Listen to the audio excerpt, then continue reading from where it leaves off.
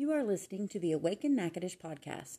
Awaken Church is a diverse community of authentic love and hope, where you can belong, believe, and be renewed along the way.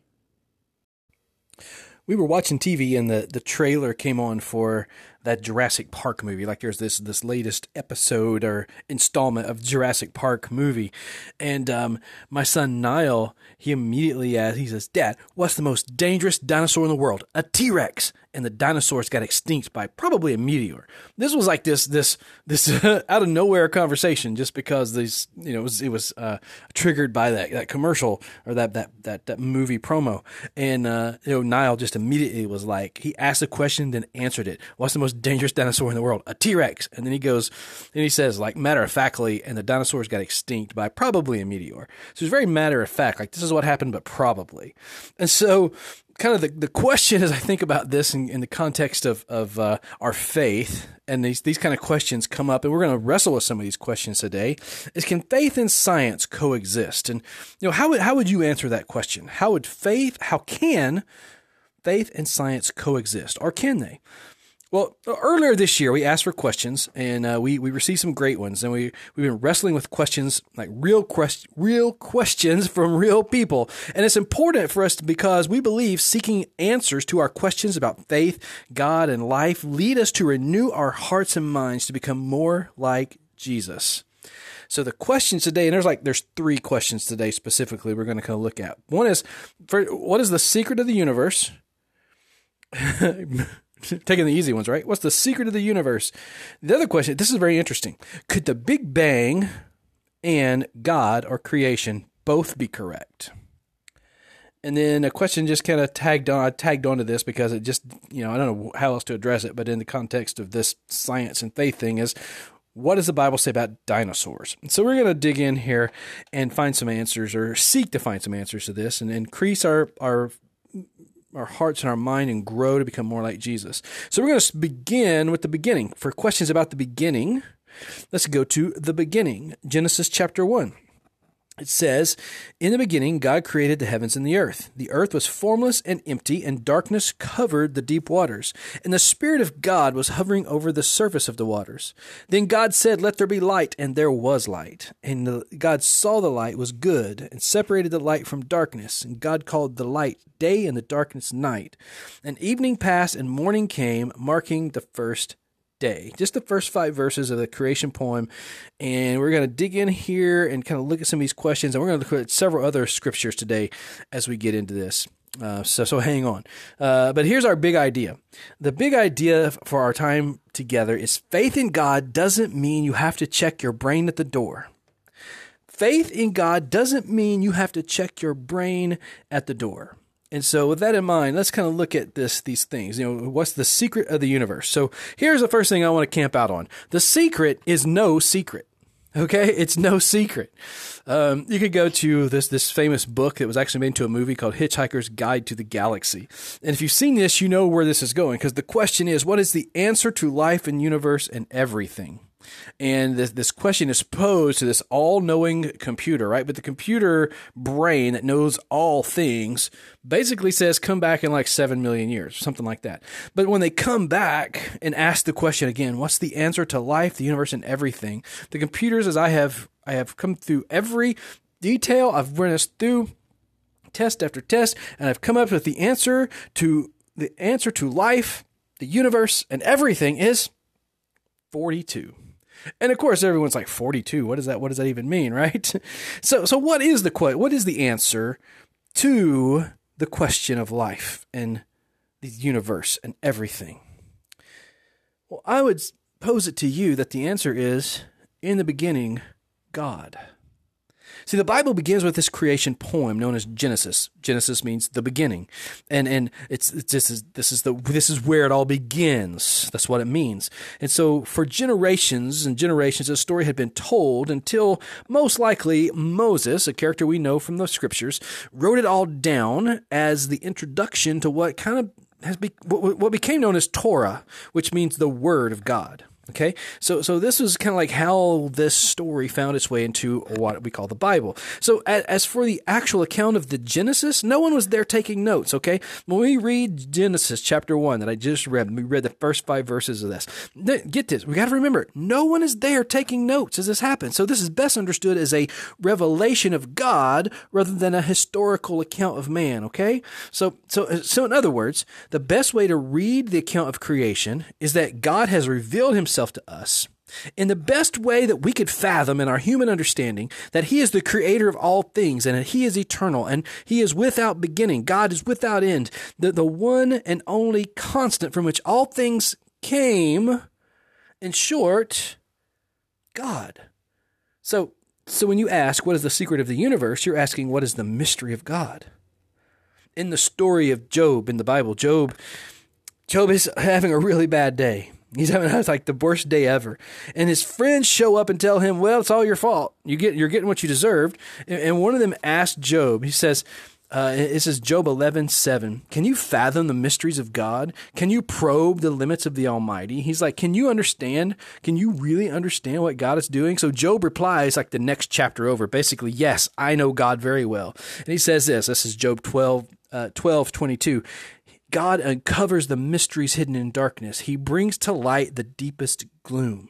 So when we get to the New Testament, the New Testament reveals that in the context of the people of God and the mystery of God, that the mystery of God can't be known in the context of his people. Colossians 2:2 says, my purpose in writing this, purpose in doing all of this, purpose in having this thing called church, my purpose is that they may be encouraged in heart and united in love, so that they may have the full riches of complete understanding, in order that they may know the mystery of God, namely Christ, in whom are hidden all the treasures of wisdom and knowledge. So this is like the meaning of it all. It's all pointing to, in the beginning, God revealed as Christ. The creation stories retold in the Gospel of John. It echoes like the Genesis poem, but in the light of the Messiah. It says this, John 1:1, in the beginning, the Word already existed. He was with God and he was God. He was in the beginning with God. He created everything there is. Nothing exists that he didn't make. Life itself was in him, and his life gives light to everyone. The light shines through the darkness, and the darkness can never extinguish it. So what is the secret of the universe? In the beginning, God. Jesus is the subject. Faith in Jesus sheds light and understanding through the darkness, and the darkness can never put it out. The secret is no secret. The universe reveals the nature and glory of God. There you go. What's the secret of the universe? It reveals the nature and the glory of God. Okay, so can a universe created by this God take this creation poem and say, this is what God did. God created everything. Can this and the scientific Big Bang theory both be true? That's the question. Can I believe in creation and also believe in the Big Bang theory? It's a great question. Let's start with this idea. Faith is not the opposite of science. Okay, I want to put that. I want to begin this part of what we're doing today with that. Faith is not the opposite of science. I'm going to give you a quote from 2 famous scientists, not theologians, not pastors, not priests, not saints, but scientists. Sir Isaac Newton. You may have heard of Sir Isaac Newton. A quote from him says, when I look at the solar system, I see the Earth at the right distance from the sun to receive proper amounts of heat and light.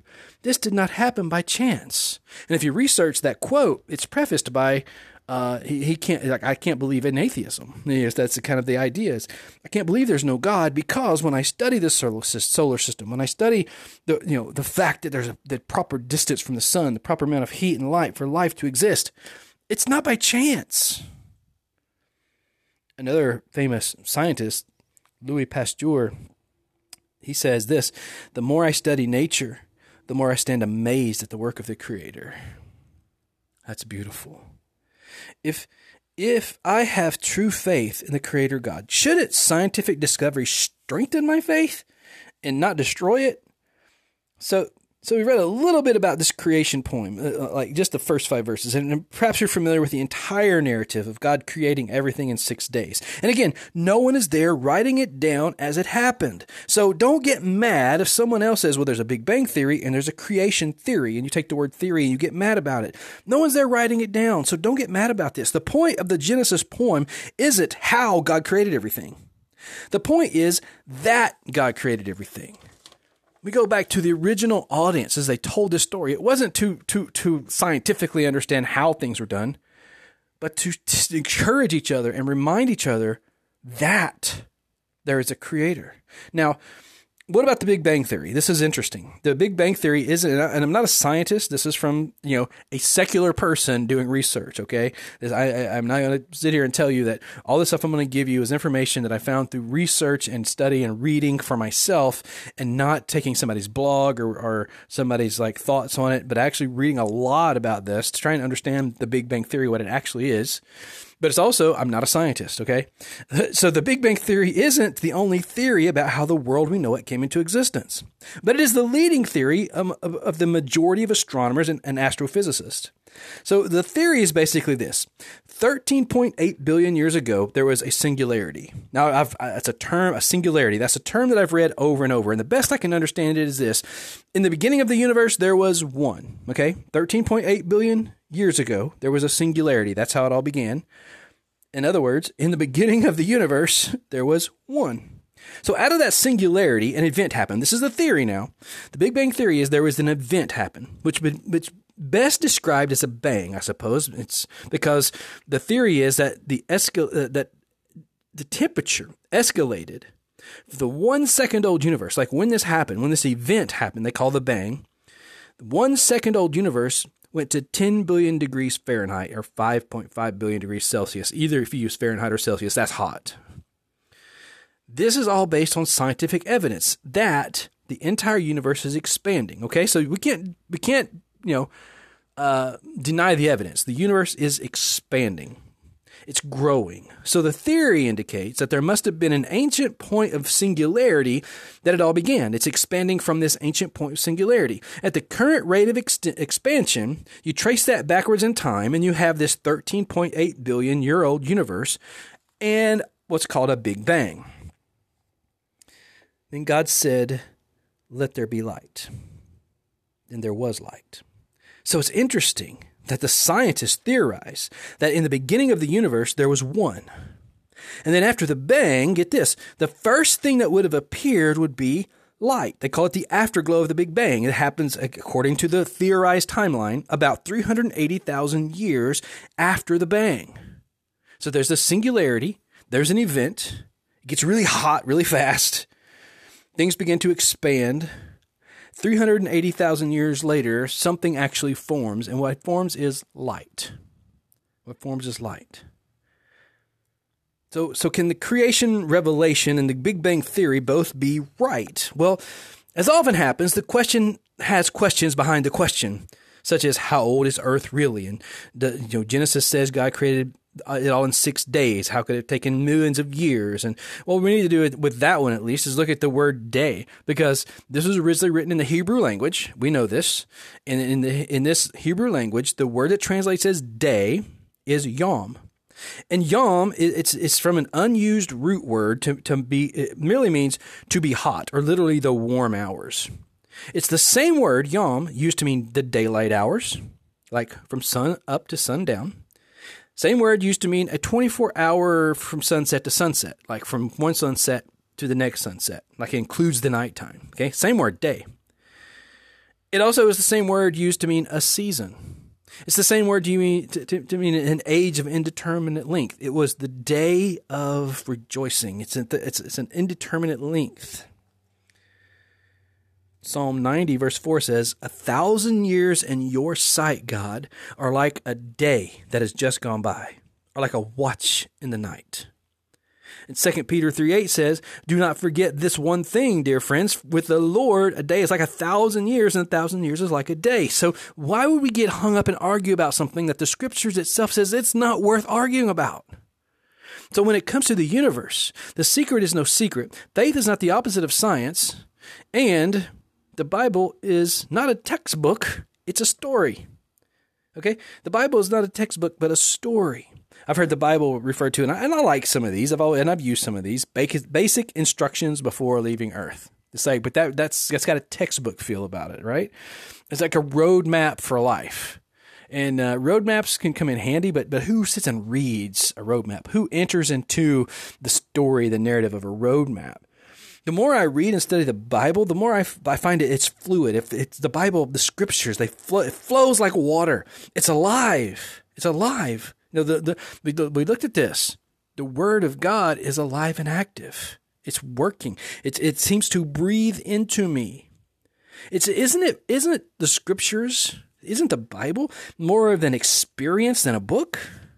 I see it that way. Well, the question, what does the Bible say about dinosaurs? It's one of those that starts debates and arguments, and mostly I've seen some of those debates and arguments, those that seek to represent Jesus, not depict themselves in the best light in some of these debates and arguments.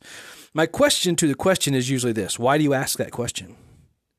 Why do you ask the question about what does the Bible say about dinosaurs? What's your motive? Will the answer lead you closer to Jesus, or do you just want to start an argument, or maybe you're just curious? That's a good one. But because I didn't come here for an argument, though. Okay, if you're like seeking for answers of faith, and this may be something that brings you closer to Jesus, absolutely, let's talk about it. If you're just curious, well, let's have a conversation. But if you came for an argument, no, I'm done. I'm not here for that. But it's important for us, people of faith, to remember that the Bible is a collection of ancient writings. And within these pages, this is not just a book, it's a library. There's narrative, history, poems, songs, laws, prophecy, legend. It was all written over thousands of years in cultures far different from our own, and basically three ancient languages. And the best part about all of this is that it's a story, a love story. It's the Bible. All these scriptures come together, and it's a love story with two main characters, God and humanity. So attempt to use the Bible to prove earth science or astronomy is really an attempt to use the Bible in a way in which it's foreign to what it is. Ultimately, though, I hold the Bible as supreme authority because it's no mere tale. It's a supernatural document. This is why we often refer to God as the author. I mean, who else could take things written over a span of thousands of years in three different languages on three different continents and bring them together, written in three different languages, and tell one magnificent story of the relationship between God and humanity? So what about the dinosaurs? Did they exist? Yes, dinosaurs existed. You can visit museums and see them. I've been to Wyoming and seen digs and museums there. There's other places you can find them, but I happen to have been there personally and seen up close and personal the evidence. Dinosaurs existed. Here are the bones, the artifacts, the skeletons. So were they on Noah's Ark? Ooh, there's one. Did they become extinct in some catastrophic event, such as a meteor hitting the earth, like my son Niall points out? And what about the Bible? What does the Bible say about dinosaurs? The word dinosaur isn't found in the Bible, but I want to give you a word that is Leviathan. And you can find this word in several places in the scripture. I'm just going to look at one of them, but I'll give you some others so you can look it up. Leviathan. This word is found in Psalm 74, Psalm 104, in Isaiah 27. If you want to read what does the Bible say about dinosaurs, this word Leviathan, which some suggest was like a serpent or some kind of crocodile. Literally the word translates as sea monster. Okay, Leviathan. It translates as sea monster. Psalm 74 and Psalm 104 and Isaiah 27. But the scripture I want to look at is from Job. Job chapter 41. And I'm just going to read that chapter and just let it speak for itself, okay? This is a conversation between God and Job, and God is questioning Job. Like he's basically saying Job has questioned God's motives, and God's basically he's spent several chapters here putting Job in check. Like, who are you to question me? I'm God. And this is kind of bringing it home. God speaking and says, "Can you catch Leviathan with a hook, or put a noose around its jaw? Can you tie it with a rope through the nose, or pierce its jaw with a spike? Will it beg you for mercy or implore you for pity? Will it agree to work for you, to be your slave for life? Can you make it a pet like a bird, or give it to your little girls to play with? Will merchants try to buy it, to sell it in their shops? Will its hide be hurt by spears, or its head by a harpoon? If you lay a hand on it, you will certainly remember the battle that follows. You won't try that again.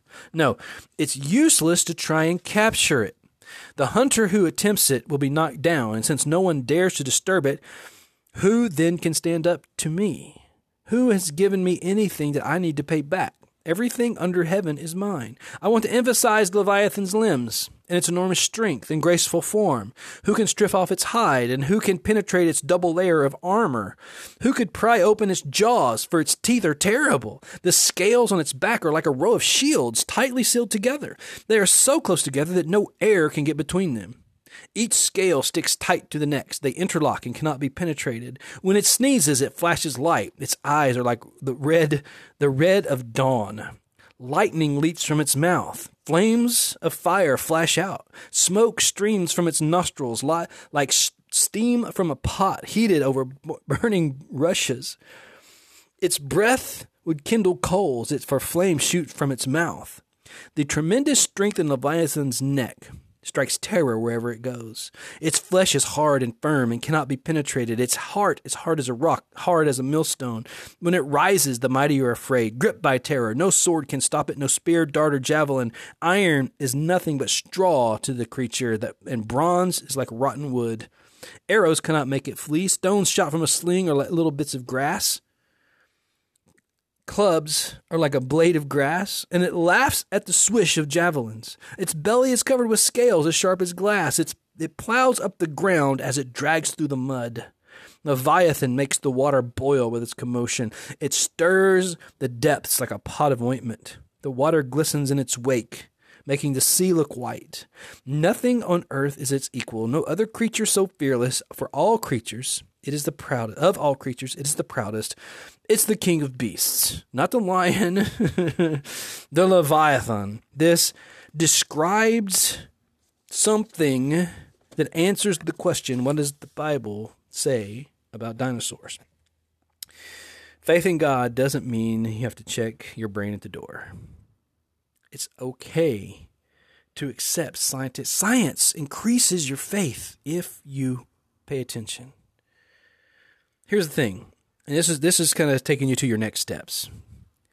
Science is about how things work. Faith is more about why. So when we think about reading scripture, especially the creation poem and things like, Jonah and the whale or Jonah and the big fish and these kind of things. When we think about science and faith, like these are faith stories. This is not a science textbook. This is a story of faith, a love story between God and humanity. And let's remember, science is about how things work. Faith is about why. So when we understand why things work a certain way, how they work should increase our faith. So what I would love for you to do as your next step is journal for yourself thoughts on how these work together. Like really think this through. Think this through. How does science and faith really come together and coexist? Father, thank you for your creation. Thank you for the world in which we live. It's beautiful. May we be like the famous scientist Louis Pasteur and realize and get into looking at nature and just realize the more we look at nature, the more amazed we'll be at you. You are a God who's just giving heaven away if we just open our eyes to see it and embrace it and enjoy it. And so, Lord, use scientific discoveries, use these theories, use the world of science, Lord, to increase our faith, not to debate, not so that we can debate scripture versus scientific discovery, but allow the reality of scientific discovery to increase and grow the reality of the faith that's within us. Thank you, God, for this world. It's a beautiful, beautiful world you've created. May we take better care of it, and may we live on it in better peace and unity. In Jesus' name, amen.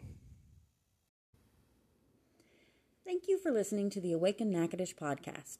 It's our hope that you've been encouraged by today's message. Find out more about Awaken Church at awakenla.church or find us on Twitter, Instagram, and Facebook at Awaken Church LA.